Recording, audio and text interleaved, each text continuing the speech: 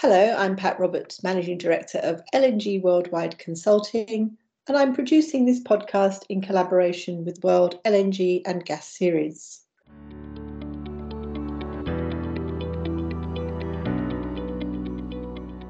And the theme this week is Don't Get Complacent. At the macro level, news this week paints a picture of falling European spot gas prices due to warmer weather than expected and about 20% lower gas demand. And European storage capacity is filled higher than expected at about 95%. There are several LNG vessels waiting to discharge all around Europe, and the view is that with a mild winter, no enforced rationing is going to be needed. The headlines have been saying that a gas glut is looming in Europe, and it brings a welcome respite from the gas crisis. Anyone who's lived through an energy supply-demand crisis will say, don't get complacent. Stay alert, stay adaptive, and use the breathing time to build more resilience to deal with the next round of issues. And there are various issues that could certainly change things quickly. What happens if there's a cold snap? What happens if Russia cuts off all oil and gas over the winter period? Or what happens if there's a sudden force majeure event on gas supply?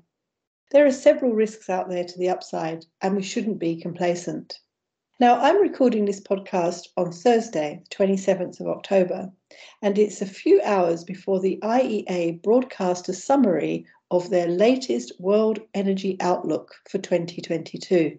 It's a comprehensive document of more than 500 pages, which sets out the world as currently facing a truly global energy crisis. And this document has just been released. Now, I haven't read it yet, but from the headlines that I read, I believe that what they see coming out of this crisis will be an opportunity to embrace a faster energy transition to cleaner fuels, where clean energy technologies will accelerate faster than ever. Natural gas is not set to disappear. It's rather seen as an integral part of the transition. It's available to download for free from the IEA website, so I suggest you do. Now, the current energy crisis in Europe is forcing some very big initiatives with respect to gas procurement. And a year ago, some of these would have seemed fanciful. But talks are ongoing with respect to setting a price cap for gas. And it seems that the EU bloc members are really divided on its effectiveness. It seems that about 12 of the countries are in favour, whereas 10 are wholly more cautious, particularly with respect to the level at which the price cap would be set and whether a price cap would simply damage security of supply. The next meeting on this is scheduled for November the 24th, and it seems it will also address joint buying initiatives whereby the storage filling requirements of the EU bloc members would need to be pooled for at least 15%. That seems to be gaining a lot more of uncontentious support across the bloc, so another one to watch out for. Now on to big company news. And Ocean LNG, a joint venture between ExxonMobil and Qatar Energy, will cease operations of marketing LNG together from Golden Pass. This is a terminal in the US expected to be on stream in 2024. Each company is now going to market their LNG independently in relationship to their shares from the project, which are Qatar Energy 70% and ExxonMobil 30%. Let's move on now to some LNG stats and trends. And I present you with an unusual fraction, 51 divided by 268. It grabbed my attention in the news this week because according to WoodMac, there are 268 laden LNG vessels on the water right now globally, and 51 of those were counted as standing off around the European region, waiting for a discharge slot or other orders. As a statistic, I think this is a record.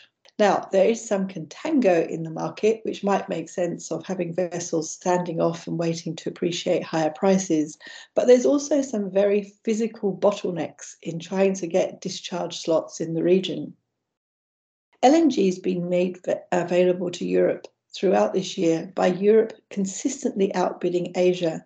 But also we have to remember that China is pursuing its zero COVID policies, which have dampened its demand, and by having high prices, it's also reduced demand not only in China, but in several other Asian countries too. So in a sense, we would expect that when demand picks up again in Asia, there will be a lot more competition for buying the marginal tonne of LNG. On now to another piece of news this week, which may set a new trend, is the CME, who've launched this week a European LNG derivatives contract. This is settling against the Platts Northwest European marker, and the contract traded flat to JKM for January 2023, just 5 lots, which is 50,000 MMBTUs. The number of LNG carriers also caught my eye this week in a report that said, as at early September, there are more than 280 new LNG carriers on order, with deliveries stretched out between 2023 and 2028. Now, there are 4 big shipbuilding companies which dominate the space. 3 are in South Korea: Hyundai, Samsung, and Daewoo Shipping and Marine Engineering. And the 4th company is China's Hudong Zhuanghe. There are other Chinese companies, though, that are emerging, and there's a couple of examples here. Jiangyang Shipyard landed a contract for 4 new LNG carriers from Abu Dhabi National Oil Company in May. That was the yard's first LNG orders. And the Dalian shipping industry also reached an agreement in April to construct 2 new carriers for China's Merchant Group subsidiary CMES. But the 3 South Korean shipbuilders said that they had lost a combined $3.3 billion last year, primarily due to the rising cost of steel plate. And with the surge in LNG orders this year, it now looks as though that's driving up the price of new builds. And the latest figure for a new build value, I think, is set around 240 million. The order books themselves look quite full for the next 2 or 3 years, and yard capacity has principally been eaten up by the options secured by Qatar Energy for their Northfield expansion. This is the largest LNG shipbuilding programme in history, of up to 100 new LNG carriers. On now to prospective LNG projects, and it's still Qatar Energy which is dominating the news. This time its chief executive officer named Shell as a partner on the Northfield expansion project, and Shell will have a 9.3% share of the project, and Qatar Energy will retain 75% overall. So there is space still for some more partners to be announced, and I think that will be drawn from the partners which had been announced for the Northfield East expansion. But the other thing that caught my eye was that the development contract for the Northfield South looks like it's now going to be awarded in the first quarter of 2023 rather than this year. In other news on prospective projects, both Sempra and NextDecade in the United States edged forward with early stages of construction by giving limited notices to proceed at the Sempra's Port Arthur site and also NextDecade at Rio Grande. Both of these are with Bechtel, and both are likely to be about 4 years away from a startup. On now to our last section, and that's short-term dynamics. And roundup as at today is the market is still fairly quiet in Asia. There's some demand from Japan and China, but they're not being particularly active. And I think that cargoes trading spots into Europe are being sold delivered ex-ship at around TTF minus $10 per MMBTU. But as I alluded to earlier on in the podcast, this is all sort of principally driven by availability of regas slots.